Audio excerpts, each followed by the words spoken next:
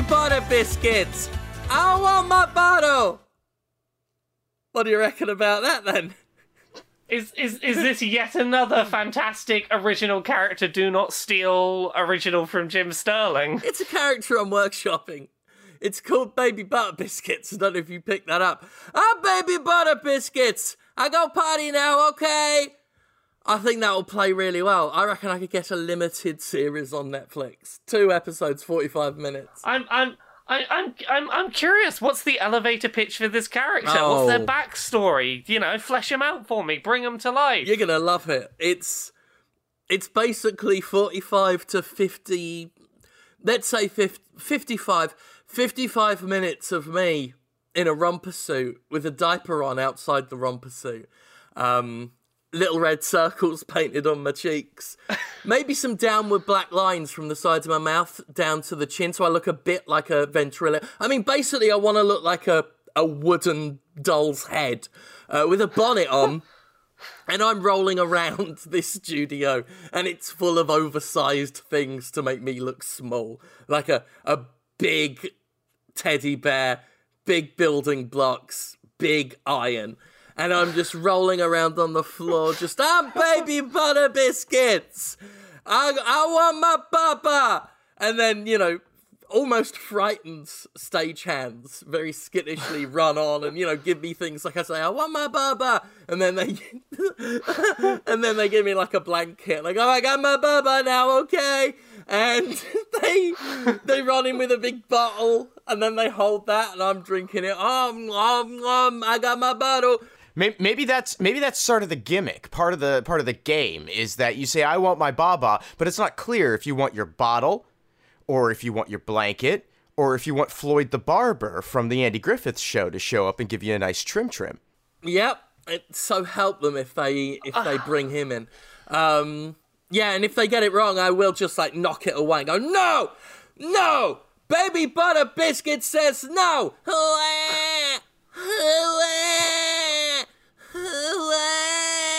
I mean, if you were to post that onto the internet, I guarantee some people would watch it. Netflix is on the internet. They're going to pick it up, limited series. Every now and then I'll go, I go potty now, okay? And then they change me. I'm on all fours and they come out and they take the diaper off of my romper suit and start cleaning that. But you can see some brown coming out my romper suit. And it's really wet. I've been eating nothing but baby food and drinking baby formula. I'm very, very ill in this. In this show, I'm very, very sick. And that's my idea for a show called Baby Butter Biscuits. Well, that adds the dramatic element, really. You know, a sick child. Is it bad that I'm now wondering, like, how much we would need to finance this? Because I'm like, I'm pretty sure we could find the funds. I mean, in the budget, the Pogquisition budget could probably cover this. I think if we wanted to keep it restricted to one room that is just Baby Butter Biscuits' room, we're probably looking at a tight $500,000. I reckon $500,000 will be enough for a pilot. If we can get my Patreon after $500,000, I will fly out and film this for you, Jim. I think I picked the perfect figure because it's not comically small or comically huge. It's like I've thought about it. And yet still comically large. It's still a bit too much. Everyone, go support us on Patreon so we can make the Baby Butter Biscuits pilot. Oh, God, that would be my dream. It's been my dream as of an hour ago. That I've always wanted to be Baby Butter Biscuits. I think that's where I'm calling. I mean, who doesn't want to be Baby Butter Biscuits? Yeah. I mean, the red circles on my cheeks are going to be so bright. So, I mean, almost if the studio lets catch it the wrong way, it will sear the eyes of the camera operators. But that's a risk I'm willing to take. You knew it all along in your heart is the thing. Like, all of this, everything up to this point, the video game criticism, the gradual shift into more explicit anti-capitalist sentiment, and then, you know, the wrestling transition, it's all been building to Baby Butter Biscuits. All roads lead. My grandmother always used to say this. All roads lead to Baby Butter Biscuits. Oh, there we go. That was a metaphor for capitalism. You could just say that and it becomes that, by the way. In a world with no capitalism, there would be nothing to stop you living out your life as Baby Butter Biscuits. Ronald Reagan stopped Baby Butter Biscuits. Baby Butter Biscuits has a trickle-down economy. Oh. Okay, I think that's 6 minutes is more than enough on Baby Butter Biscuits. That was a 30-second bit stretched out. Are you sure you don't want more than 10% of the episode to be Baby Butter Biscuits content? It's like my grandmother used to say, move on from Baby Butter Biscuits. Hey, everyone, if you've enjoyed this, send us your messages and next week find out what me and Conrad's characters in this series would be. And support this show on Patreon.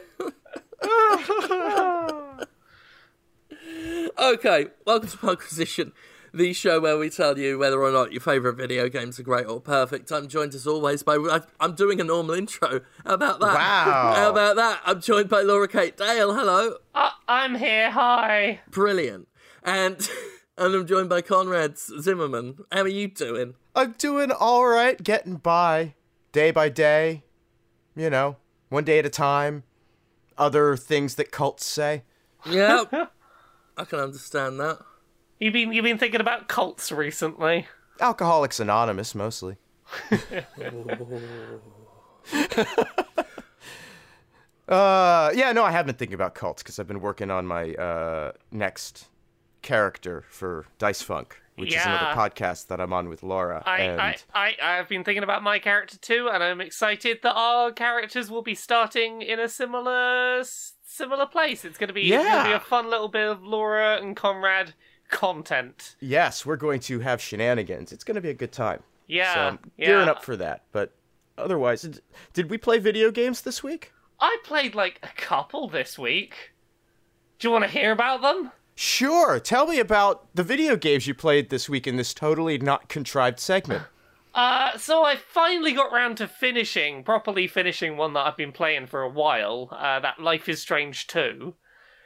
I say finally, that game it released its 5 episodes over like a year and a half. It was a really weirdly stretched out release schedule. Stupid people. I honestly had forgotten plot points by the time the next episode came out. I kind of wish they'd just, if they had the ability to, waited and released them closer together, I would have vastly preferred. But, yeah, I really like that Life is Strange 2. For anyone who's not played any of the Life is Strange's, quick summary on the first one. The first one was about teenage girls and time travel, and basically boiled down to, would you let a small, horrible town in America get destroyed so that you could time travel, rescue your girlfriend, and go drive off into the sunset together? And I really enjoyed it. I know some people were really turned off the original Life is Strange because it did feature a lot of slightly cringy attempts at youth speak.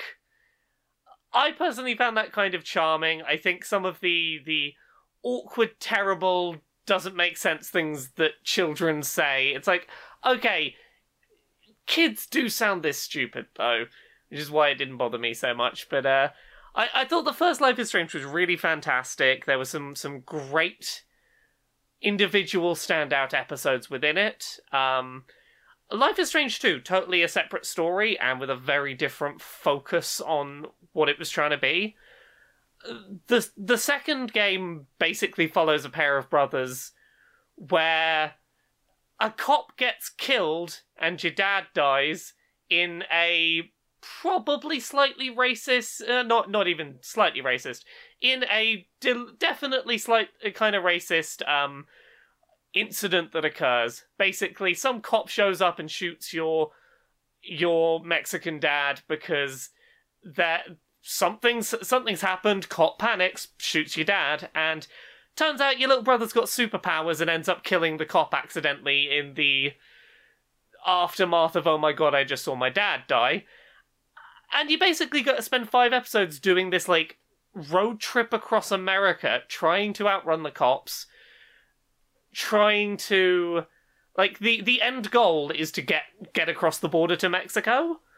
One thing I really like that they did about this that I didn't know about at the time until reading up some stuff, some interviews after the final episode was out. The way they did their sort of choice system was really interesting, in that behind the scenes there were constantly 2 different meters being affected.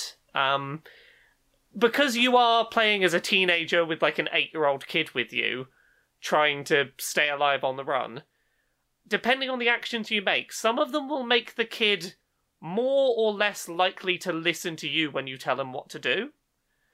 And some of the choices you make will make the kid's choices that he makes by himself better or worse choices. And you're basically trying to balance through this adventure doing the things you need to do to survive without setting a bad influence for your very young, impressionable, superpowered kid who might just fucking lose it at any moment. I'd teach him to swear. You episode 1, you can teach him it's okay to swear. Brilliant. I taught him episode 1, it's like, hey, we're on the run from the cops, you can swear as much as you fucking like. 10 out of 10, game is perfect. Yeah, having played through the whole thing now, I think that it does a very good job of feeling contemporary to where America is today. It doesn't try and shy away from directly acknowledging some of America's big problems with regards to treatment of minority groups. It can be a bit of a hard play at times because of that, but it doesn't revel in that fact. It highlights the fact that a trip across the country that might be dangerous already at the best of times, probably going to be more dangerous if you are, say, a couple of Mexican heritage kids in America today, or if you're gay, for example.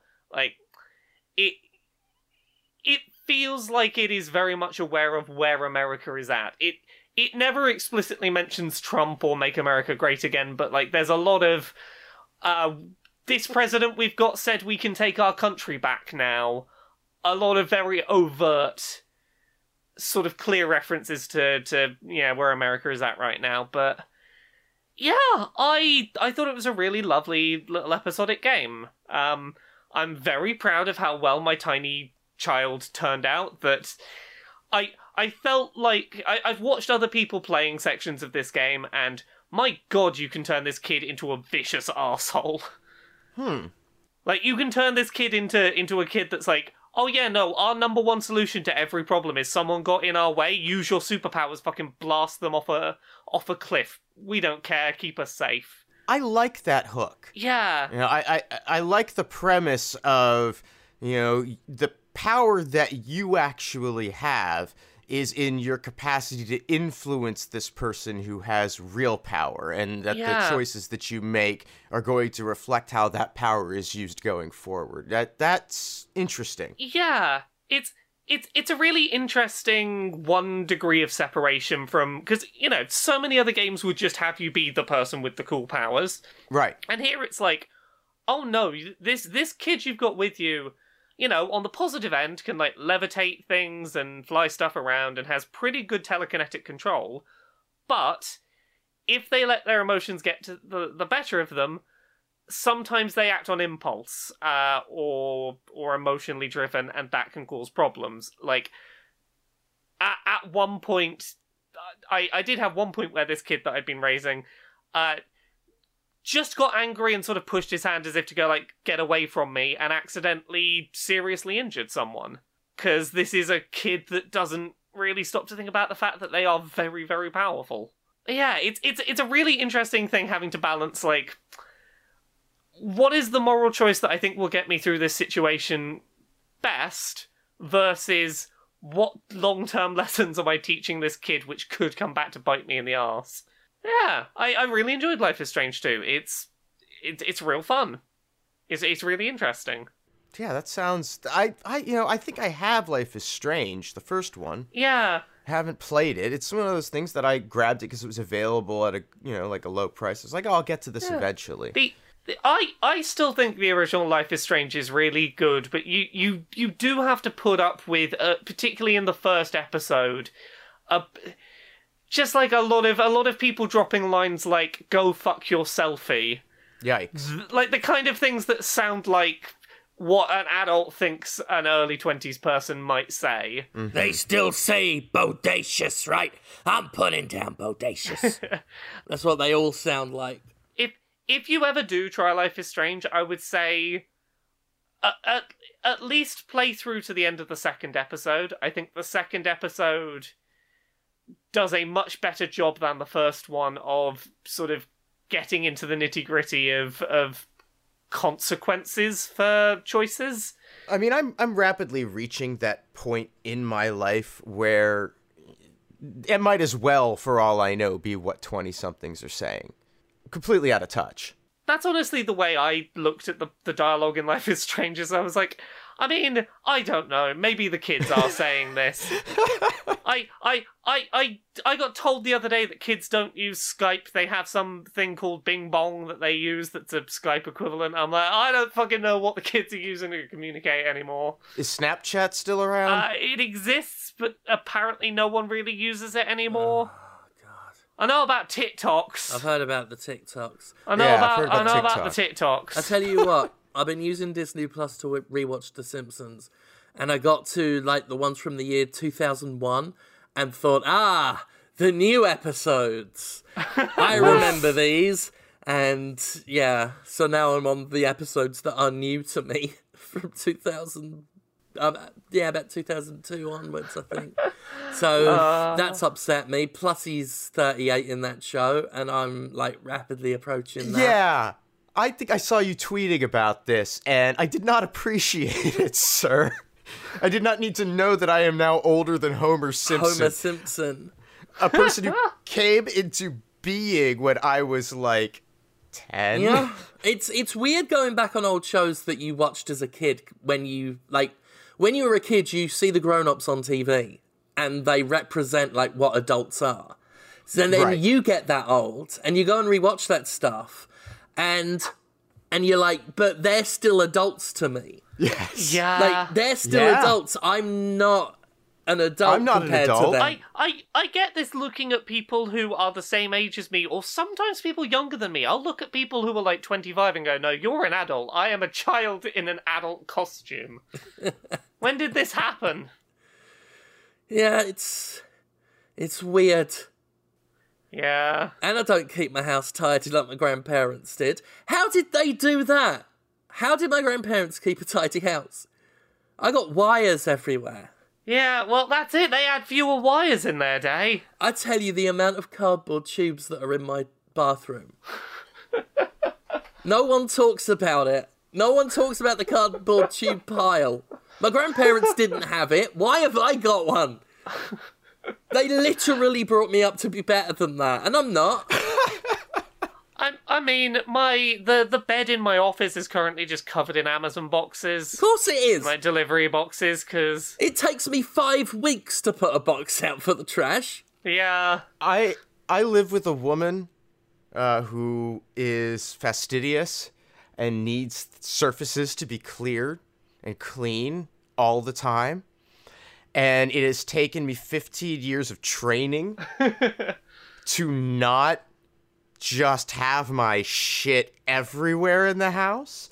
And now I have an apartment with my own office, and it can actually be confined to 2 places, which is the office itself, which is just a pile of boxes and detritus all over the place and little pathways that me and the cats can walk through. And then 2 square feet right next to my nightstand at the bed, which is where my laundry goes after I take it off to crawl into the bed. I feel really called out because that is exactly my situation here. You know, every day after work, I make sure the kitchen is clean. That is a place that I make sure is clean. and we try and keep the living room sort of clear, but then it's the side next to my bed and next to the bedstand where there is a pile of clothes, and the rest of my mess is in my office. That is where the mess lives. I was literally about to follow up by saying my grandparents put their clothes in, like, chests of drawers. I don't own a chest of drawers. Oh, I own I one, saw no but point in it. my clothes don't live there. Most of the floor is my chest of drawers. It's my chest of floors. I was talking to my mother not that long ago. I don't know how the subject of my habit of leaving just clothing all over the floor came up, but it was brought up, and she was like, but here's the thing I realized after you moved out. Like, it was really frustrating. But then you left and the carpet was pristine. Because it had just been covered with clothes the whole time. Yeah. I'd been walking across it. It was perfect. There were no problems with the carpet in that room. It's an effective dust guard. You do have to vacuum your clothes, though. I played some other games. Shall we about some other games? Yeah, tell us about some other games. So I've continued playing a game that I mentioned very briefly last week on the podcast, Weird and Unfortunate Things Are Happening, which was that sort of Earthbound-inspired RPG that's currently got like an 8-hour-long demo on itch. I did double-check and confirm the save file for that demo will carry over to the full game. At which point I thought, fuck it, why not? So I've been sitting and playing that. I've played about the first 4 hours or so of it. It's really fun. It's got a delightful sense of humour to it. The combat has not felt too unnecessarily grindy. The character art portraits continue, like, you know how a lot of games that have little sort of drawn pictures of characters when they're talking will have, like, a selection of, like, 3 for a character, and they'll cycle between those 3? Sure. I'm, like, 4 hours into this game and still seeing new character art portraits for the protagonist talking when they need to produce a slightly different tone or expression. Nice. That's dedication. Yeah, there's clearly a huge amount of attention to detail has gone into this. Like, they've not cut corners on it. And the more time I put into it, the more I've been like, yeah, this... I'm having a lot of fun with it already, and I am excited that I still have several hours that I can play before the full thing comes out. So I really recommend checking that out. It is probably... It is rare that a demo is this long and keeps up this good of a level of quality for a free demo for something, so yeah. What about you both? You been playing anything this week? Well, I've been playing more Disco Elysium, which continues to be good. Are you continuing your quest to just get booze money? Yeah, for the most part, although the case has now started to demand more of my attention. Like, the actual murder has intrigued Booze Cop. And so I have been following up on leads, also just to pass time, like, because I'm already drunk. I already have booze. I have speed. Life's good.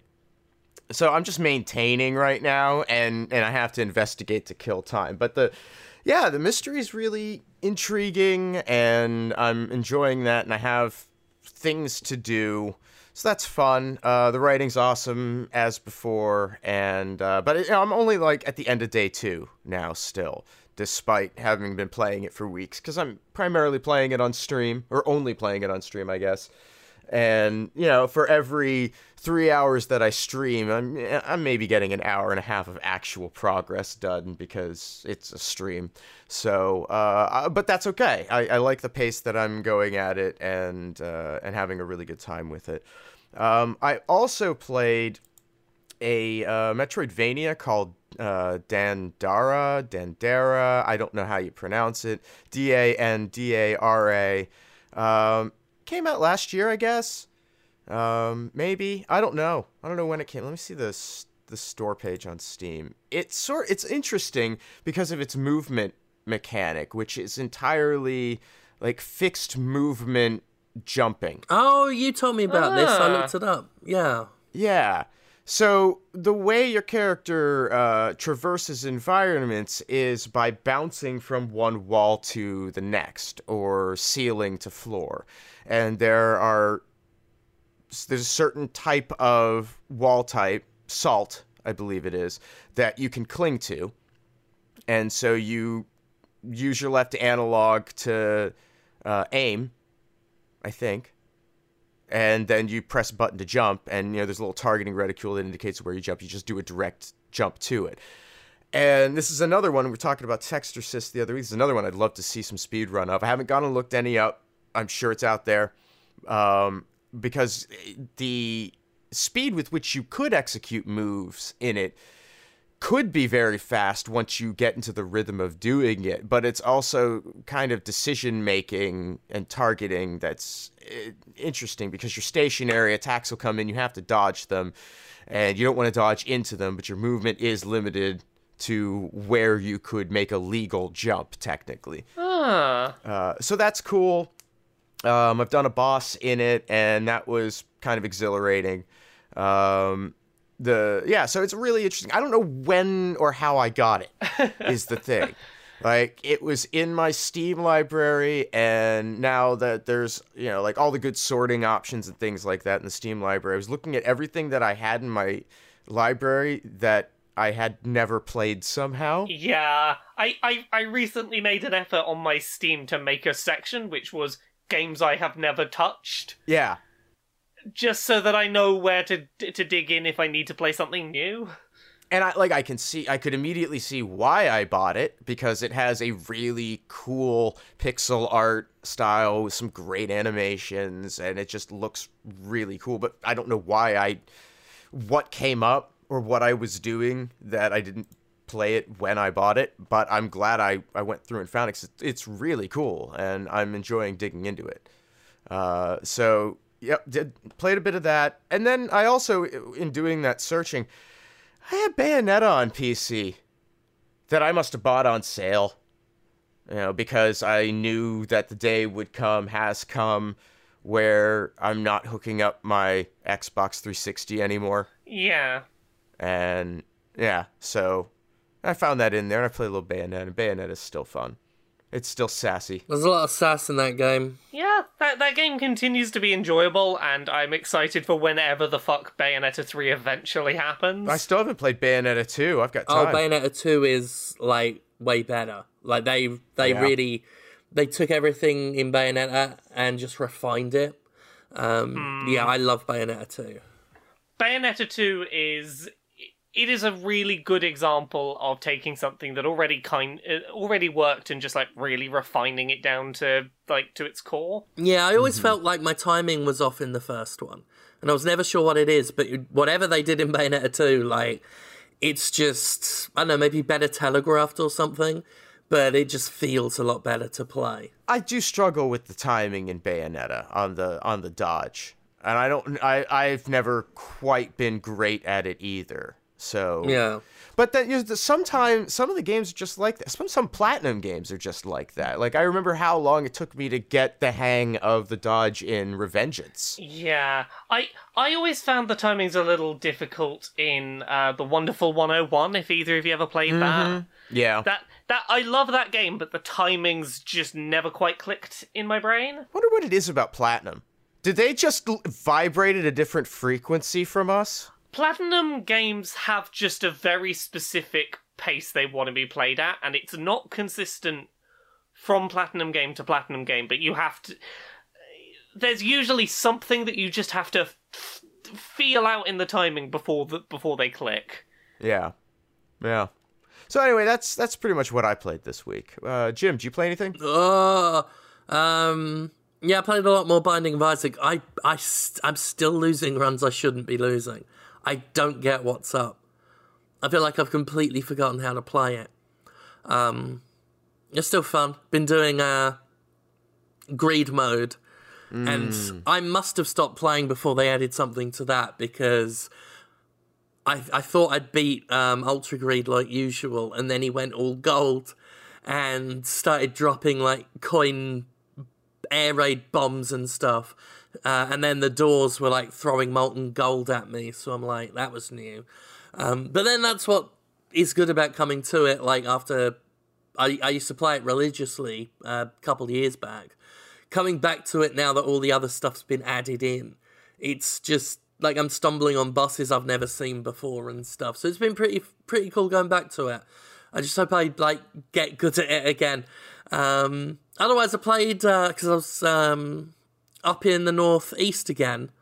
Conrad was too selfish to come and meet me this time. Yes, that's the reason.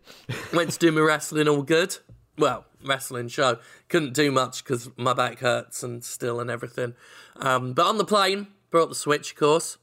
Yeah. Mostly played Assassin's Creed Black Flag. And even though there was people all around me, I was still like muttering under my breath, you fucking moron. I've never called a protagonist a moron more than I have the protagonist of Assassin's Creed Black Flag. I mean, there was a while where Assassin's Creed protagonists in general were morons. It was before they moved to the Origins model, where they opened it up a bit more. Yeah. Allowed climbing up things to be a lot more easy, so it wasn't this distinction between stuff you could climb and stuff you couldn't. They just made it better all round.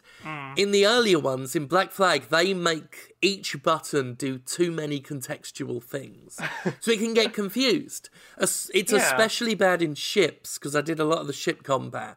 The actual ship-to-ship fighting is good, throwing cannons at each other and stuff. When you board, there are so many enemies, and all of the masts that you can climb up, it gets too confused. Like, if you're fighting someone and you, like, break through their guard, you expect your next hit to be them, the person you've been fighting. But you'll break someone's guard and then it will turn around and hit someone I didn't even see. And it just throws me off. And I think they made a mistake putting the counter telegraphs, when you need to counter a move, over the enemy's heads instead of yours, because it's too cluttered and there are so many of them, like, hitting you from off screen. It's a ghastly nightmare. It's a lot. Yeah. It's as much as I enjoyed it, it's reminding me of how I felt about Assassin's Creed 3, which was another one from that same sort of era of just the game trying to be too many things and not being great at telling you what would or would not work at any one time. Yeah. Like, the thing I remember about 3 in that regard was the sections where you're supposed to be running through the trees, and it was very tough at times to tell which branches were ones you'd, like, magnetically click to when you were supposed to run on, and what were not. Yeah, like there are them ones where you've got to chase a collectible that's floating in the air and it runs away, and you've got to chase it. And the path seems pretty laid out. Like, there's the branch you hop on, then that, onto the rooftop. Like, you can pretty clearly tell what path you've got to follow. And that doesn't stop him from, like, just jumping off a ledge when he's supposed to jump from it onto another. Just going weird directions, because sometimes the game just gets confused. And that's an issue they had.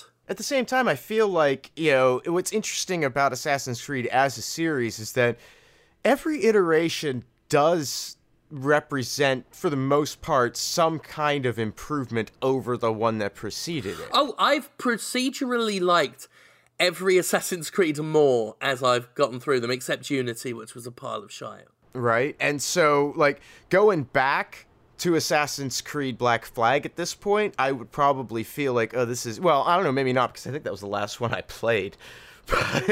But I might feel as though, like, oh, this feels really sort of stodgy and, confused as compared to what I expect from games now. But I remember at the time being really impressed by them, making this much better than Assassin's Creed 2 had been, which represented a pretty significant improvement over Assassin's Creed 1. I honestly don't get, though. Outside of, like, just the general expectation that certain games get high scores. And I'm not one to complain about review scores, but I do not know how this series did not get criticised harder. Even at the time. Like, I was the only one at the time, like, pointing out, like, these controls are shit, and the game feels like shit to play. I don't get it. Well, yeah, and it reached a point with you that you didn't want to do them anymore, and I wound up Yeah. doing them. But, Assassin's Creed Black Flag is weird because I almost want to say, like, I hate this game. I'm having a lot of fun with it. Right. It's like I'm really annoyed when I play it, but I'm still playing it and still finding it entertaining enough. Yep, that ship combat. The ship combat's very good. Yep. I think I reviewed this game, and I am sure I overlooked a lot of faults because I had so much fun with that damn ship combat. Maybe. That ship combat was the standout thing that people were like, it is fun to be in a ship shooting your cannons. Yeah. No one's denying that is fun. And no one was doing it as well yet.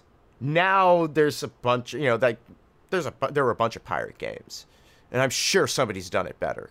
But at the time, nobody had done anything that was approaching the entertainment value of that ship combat. Yeah, it's... I hate it, but I'm having fun with it. It's a weird thing. I think it being portable helps, especially when you get into, like, the monotonous collectible things. You go into a new area and there's, like, a dozen things to pick up. But that works okay if I'm in, like, a casual portable thing. It's just better than dedicating, like, the big TV and everything. Sitting down fully concentrating on, I'm going to pick up some pieces of paper. And that's my gaming fun today. Well, and with the TV, there's setup involved, right? Like, it feels like a process, and then you settle in, and you're doing some mundane bullshit. Yeah, I get It's that. a lot of pomp and circumstance for picking up bits of paper. But, yeah, handheld, it's okay. And you just pass the time on the plane. Played a bit of Blackbird again as well, the Onion Games game, where you're a weird, oily black bird that shoots things out of its beak, and enemies spawn in time with the music, so it gives it this interesting rhythm to it. It's just a very weird game, because that's what Onion Games does. I keep losing my voice. I apologise for that. That's alright. Like, I've had so many ailments, and I'm on so many different pills for those ailments. You've been in the wars a bit. Yeah, they've completely dried me out. Oh, I have to ask, speaking of drying you out, what color's your urine? Today it's more of a teal. That's an improvement. That's progress. I tell you what, right now it looks like a sugar-free Powerade. Yeah, that's one of my ailments. I'm pissing blue. That's not the ailment, that's the alleged cure.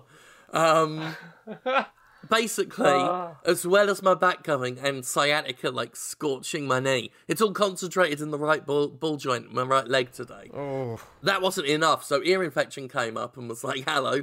And I'm like, hi. And then bad things happened when I did a toilet. Oh no.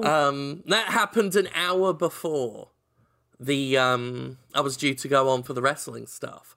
So I was in the arena, I was in the venue. Oh, God.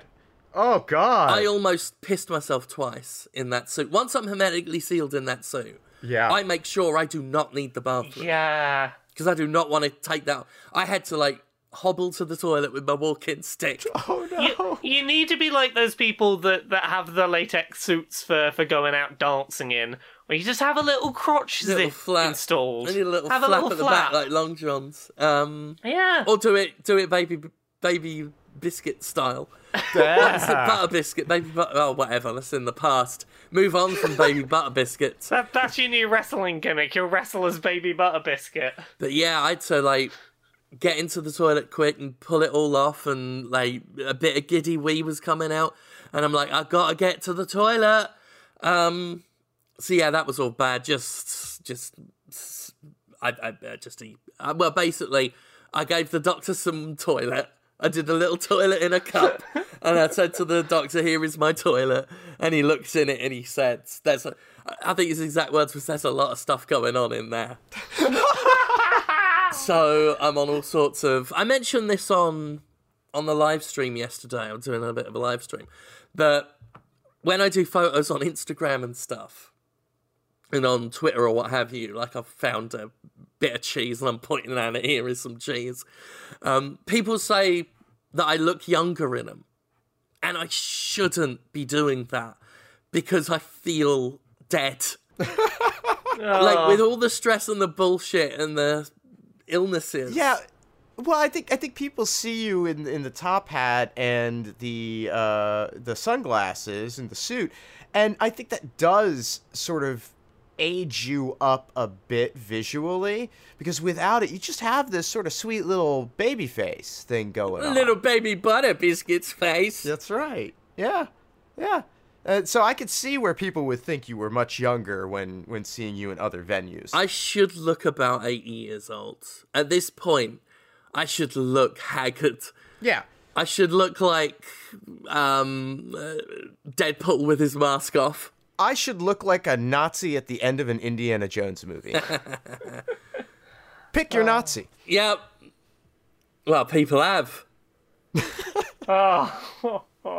The funny thing is I didn't have a particular direction to take that in, but you can just say it. You can just say it, and everyone has in their mind their own meaning of that, and they're all right. They're all correct. It's depressing that there are that many correct interpretations of that Nazi phrase. Oh yeah, there's loads. There is more than one notable Nazi. Collect the set. They're available in bags of PG tips, and you can put them in a book. I only said that because they had a book once. I feel like we need to pull the ripcord on this. Who else has played something else? PG Tips had a book. You get little cards, you can put them on the book. They were the PG Tips monkeys. Do they still do those adverts, or did they decide that was animal cruelty? I'm aware of them. I don't know if they still do them, because I've not watched a TV advert in God knows how long. They used to put chimps in clothes and use them to advertise tea. And they do voiceovers for them. They were a family. I don't think it was ethical. There was that, and then they did like the sock puppet monkeys for a while, sort of like knitted monkeys. That was for what was it? It wasn't Direct TV. It was one of those it was something like early Direct TV. And Johnny Vegas, the comedian, yes, Johnny Vegas was involved. Yeah, would hang out with this monkey, and it was like, oh, monkey. Monkey, I need my PG tips. My friend could do a pitch perfect impression of Johnny Vegas. I can't do it. I don't know. I think you did a pretty good Johnny Vegas just there. Also, we would do half a Popeye impression each, because I'd go, "I'll save Scotty," like that, and then he would do the "Oh, what do you know?" Because I can't do that bit, but he can't do the "I'll save Scotty" bit. So together, we've got a full Popeye. So, try and beat that, Jacob Rees-Mogg. I played some other indie games this week. I played some little demos of some more games, because I'm in the midst of trying to try out more games. I played a demo for something called Creator Crate, which is a procedurally generated sort of action platformer where you play as this little box robot that was invented to break down and reconstitute matter. And this thing is sentient, and this adorable little box robot goes, I don't fucking want to be kept in a lab. And you have to try and break out as this little, very fast-moving robot. You can find items within levels to sort of absorb down to make like an amount of stored up matter that you can then make into things that you have found blueprints for. So like you might break down a vending machine that was in the way of you getting somewhere and rebuild it as a knife, and then you've got a knife to throw at scientists that get in your way if you're trying to escape, etc. It's a really cute little game.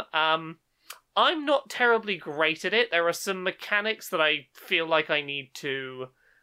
I feel like they're definitely there to improve the flow when you're playing quickly and effectively, but I'm not very good at them. Particularly when you're holding an item. Let's say you're holding a knife and you want to throw it at someone. Right. You've got your buttons for running around and the mouse for aiming where your arm is. Okay. So you can sort of like in a very fluid motion, like be waving the arm around left and right above your head. And if you want to throw it at someone, you've got to sort of arc towards and let go of the knife to like sort of get an arc going to throw it. Mm-hmm. And that is a motion that I am not used to doing while also platforming. And I feel like I would get it with a bit of practice, but it wasn't the most intuitive feeling to me. Right. But the game itself has got like a really charming little art style. I very much want this tiny box robot to be okay. The fact that all these scientists are like, oh, you have sentience and are trying to run away. No, we're going to capture you. We're going to destroy you. It's like, no, let this thing live. It clearly has a life of its own. That's a funky little thing that I played a little bit of, and it seems promising. Yeah. Yeah. Yeah, that sounds good. What about you, both? You played anything else? Nah. No, not here. Nope. No? Nope. That's it.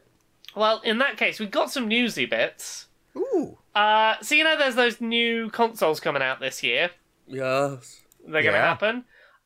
First bit of news is about the next Xbox.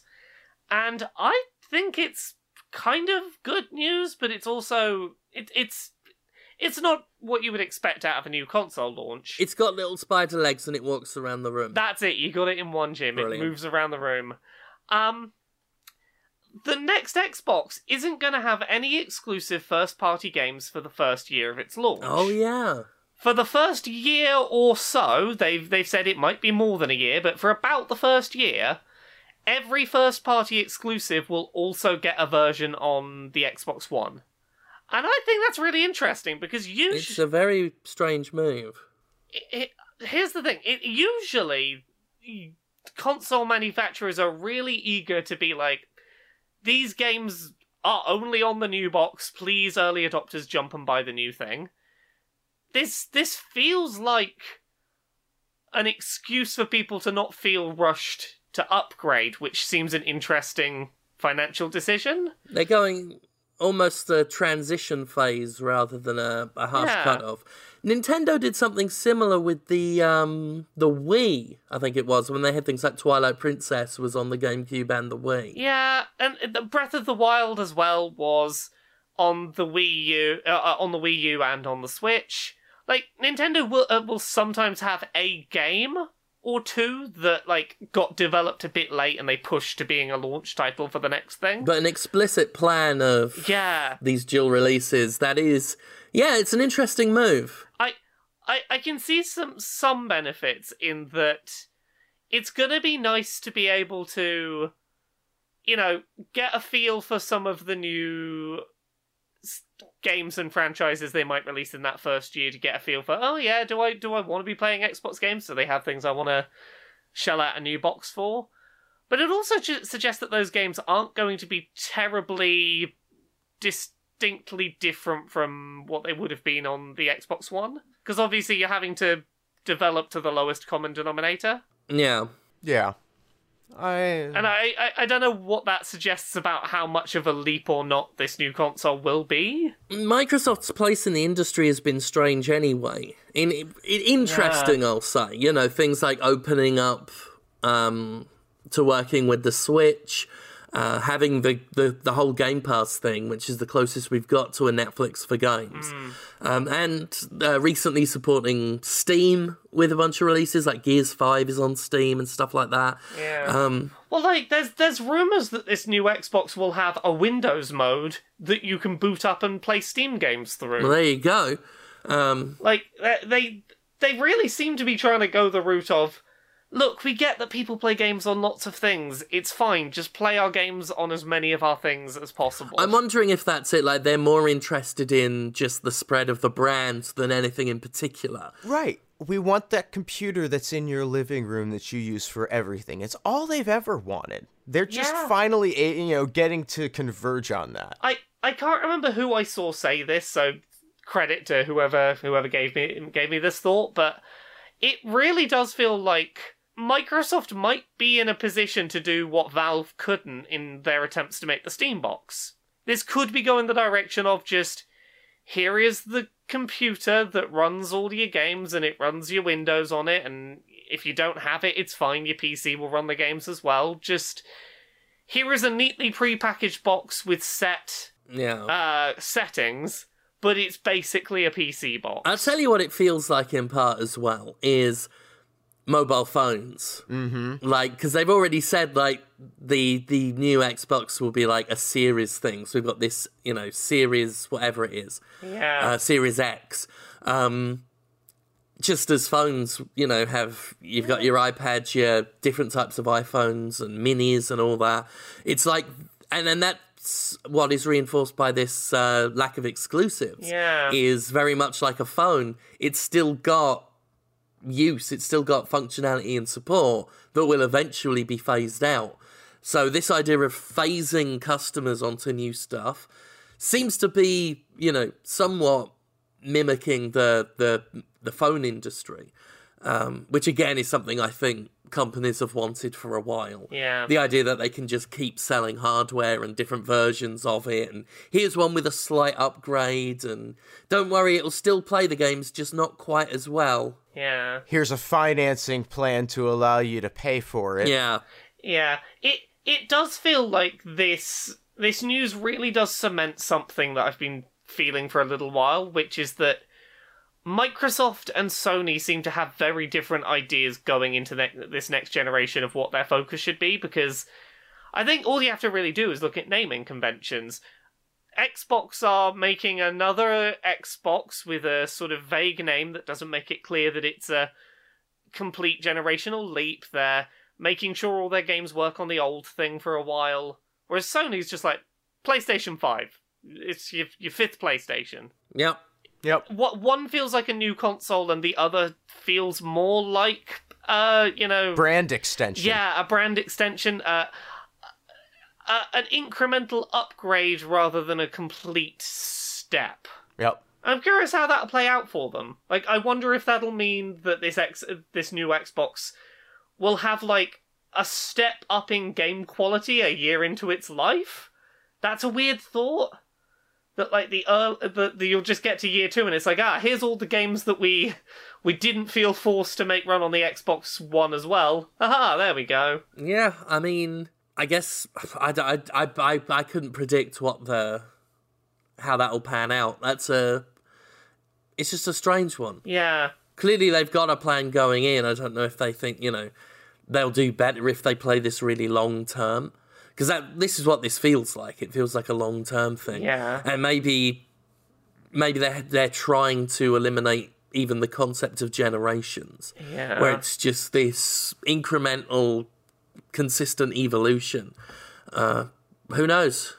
I feel like there's maybe something smart in the idea of, after the Xbox One really didn't sell terribly well, maybe going, look, wouldn't it be great if people who owned our old consoles could still buy new software even if they haven't been convinced that the new box is worth buying? So, yeah.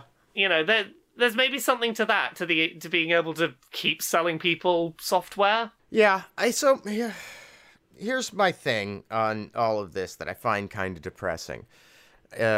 Is that, yes, it is a very sound business approach to create these incremental, iterative devices that stay within the family and everything, you know, can play most of the old software and so on and so forth. Yeah. That makes a lot of sense. But what it really kind of means is that this company is dedicating themselves to no longer attempting to do any kind of paradigm shifting moves within development, right? You're never going to see another Kinect. Yeah. You know, which, you know, fine. You can feel how you want to feel about Kinect, but you can't deny that it was a bold move and an attempt to do something very different. You will never have that again under this model. Well, that's it. And we're already hearing, for better or worse, that Sony is trying to do stuff like that with the PS5. We've heard all this talk of controller triggers that push back as you push them to try and mimic the feeling of pulling on a bowstring or whatever. Like, you know, whether that will turn out to be something that we actually enjoy when it's implemented, that's an attempt at a new feature and something to go, hey, this is something that wasn't on your old box. Right. And I think I'm more excited about the PS5 out of the two of these, mainly just because I have more hope that there will be some kind of attempt at, as you put it, a paradigm shift to do something new. We it's just going to be graphics. Yeah. Graphics improvements and gameplay refinements on things that come out for Xbox. That's it. Yeah. That's all you can ever expect. And if that's all you ever want, that's fine. Like, I'm not shitting on people who want that. That's fine. It's just not necessarily something that appeals to me, because I've done a lot of that already, and I'm going to get excited about something that feels out of left field, or something that's going to make me rethink video games. But this is why I got excited about the Switch. I'm like, oh, that's a really new idea. That's something cool. Yeah. Like, yeah, we can continue to count on Nintendo to experiment, I think, to some extent. Although, maybe not, because in a lot of ways, the Switch represents sort of a fusion of their handheld business and their console business, which has always been pretty separated. And now, if that's consolidating down, I don't know. Like, everything is moving in a direction that makes me nervous. My gut feeling about the future of Nintendo is I hope that when they do their next thing, it's, hey, here's a Switch, better graphics, better, more comfortable design, whatever. The only major difference being we've shipped it with a VR headset shell, and this one can do VR straight out the box. That'd be without cool. being wired into a, because we've got stuff at this point like the Oculus Quest and things that are room scale VR that doesn't, that has all of its cameras built in, doesn't need those base stations or anything, has hand tracking. I'm like, I can't imagine it to be too tough for Nintendo next generation to go, our new Switch is powerful enough we can use it to run VR. That would be interesting, because I have, I've been not a fan of VR. I think that's fair to say. And I will probably continue to not be a fan of VR, and that's fine. But I do think that is kind of the route. We need an established company in the gaming space to take the leap and make it an integral part of a console offering in a way that it's not just an accessory. It needs to be something where it's boxed in as standard as part of the price of picking up the thing. Right. And as such, there is incentive for first-party games to support it, which then in turn gives third-party developers a reason to support it, and the chance that we might actually see a decent number of VR games come out. And there is now, to some extent, I guess, a decent library, a decent back catalog of games in VR that if you could get all of those present in a storefront at launch and have a solid offering to play, there's a chance that it could really work. Yeah. I've always been hesitant about VR adoption in general, but if it's an optional arm of a more powerful new console, but it's still present with every unit, that could work. Yeah. There were a decent number of VR games last year that I think, like, not necessarily worth justifying buying a headset for, but if you've got one, there were definitely some games that were, like, really solid things that you miss out on if you've not got VR. I think Beat Saber is the one that everyone thinks of, your sort of lightsaber through your music, but the VR version of Super Hot is one of the coolest games I've ever played. Mm-hmm. Slow motion dodging of bullets while you slice the bullets in half with a katana in bullet time is a very powerful feeling. For example, there's been some good VR things. Yeah. Like I said, there's always gonna be great titles that can take advantage of a new technology well, and I think by now there's probably enough of those to satisfy people. Yeah. As, launch titles continue to roll out for a more dedicated approach. Exactly. Yeah. The other bit of news that is sort of video gamey E3-ish, next-gen-ish news, Sony is skipping E3 for the second year in a row, which... What's the point? What's the point going there? You know what? Maybe they'd like to protect their personal information. Yeah.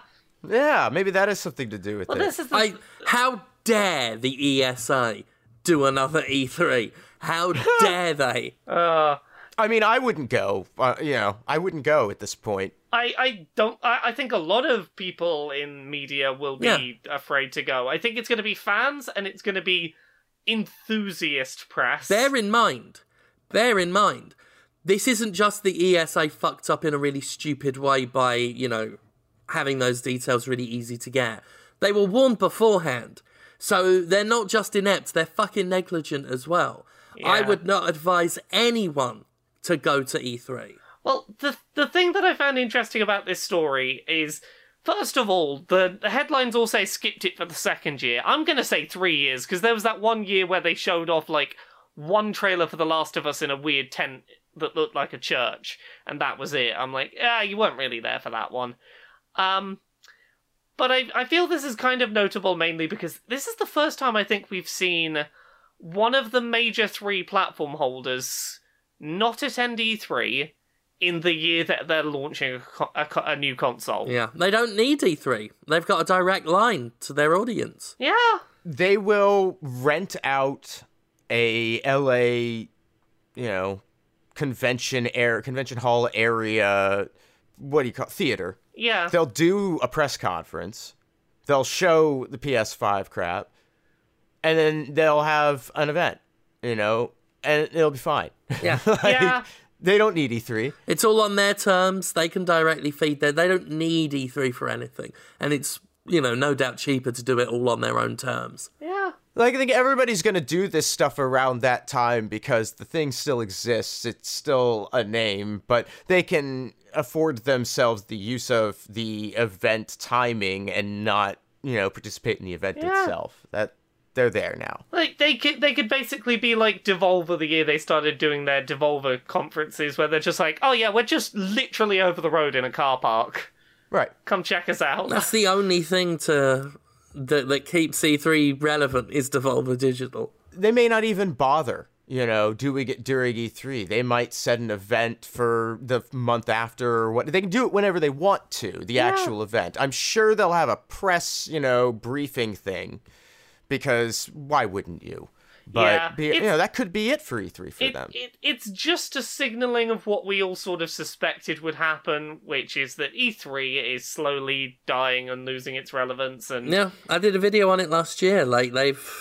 They're losing more support from the industry every year. Well, this is it. The shift to allowing the huge numbers of public in that they started doing, paired with the doxing of media personnel, plus the fact that most companies at this point are willing to show press their stuff the week before or week after E3 if you just ask them nicely. Oh, yeah.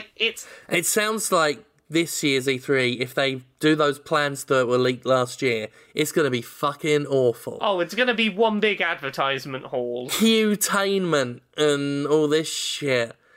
I bet there's a chill-out lounge somewhere. It's going to be so... They wanted, influencers and celebrity endorsements. Ones that look really dodgy as well, because it's the ESA. They don't do... They struggle to do anything above fucking board. I want it to get worse at this point. I want to see the logical endpoint. I want to see this get as bad as Gamescom... Last year, was it? Last year's Gamescom where someone took a shit on the floor in a queue to play with a Fortnite obstacle course. Yeah. I feel like that's the direction E3 is trending. A Fortnite obstacle course shit. Yeah. The ESA is a big bag of shit. I hate the ESA. It's a load of rubbish. So, yeah, I've got no sympathy for them. And no one should go to E3 if they value their safety. Yeah. Yeah. Yep. That'll do. Well, that's a cheery note. Yeah, that'll do. Yep. I think that's it. I think we're done. Yeah, I can't do much sitting at this desk. Laura, tell the lovely people where they can find your things. Me, Laura K Buzz. Laura K Buzz in all the places. Twitter, Twitch, YouTube, Patreon, laurakbuzz.com. Go check out. I've been doing a bunch of stuff on YouTube recently that I've been really happy with. I have a big 25 indie games that I'm really excited for in 2020 video that's up on the channel. I did a video about McCavity from Cats and a comprehensive list of all of the crimes that he committed. Because he broke every human law, and that is a lot of laws that I go into detail about. Other than that, I've got some books. There's Uncomfortable Labels. There's Things I Learned from Mario's Butt. And then I'm in some podcasts. There's Pixel Squirt, Queer and Pleasant Strangers, and Dice Funk, which is a Dungeons & Dragons podcast. Every season's a self-contained story. I'm on seasons 3, 4, 5, 6, and soon season 7. We've got our characters ready. You know who else has got a character ready for season 7?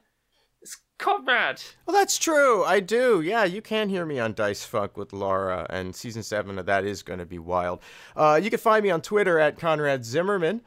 You can buy my audiobooks that I record and release at conradreads.com. You can buy my anti-establishment buttons that I make at pinfultruth.com. I'm going to have some new ones out a little later this month, and they are pretty good, I think, if I dare say so myself.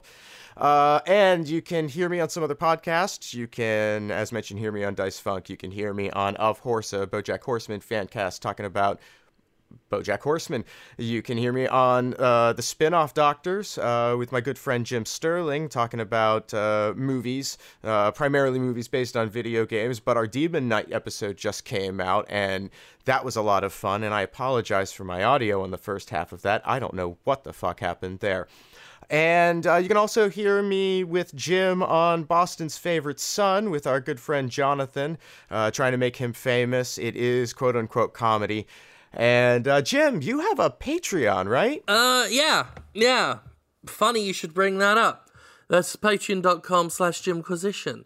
And you can do a support on that if you like.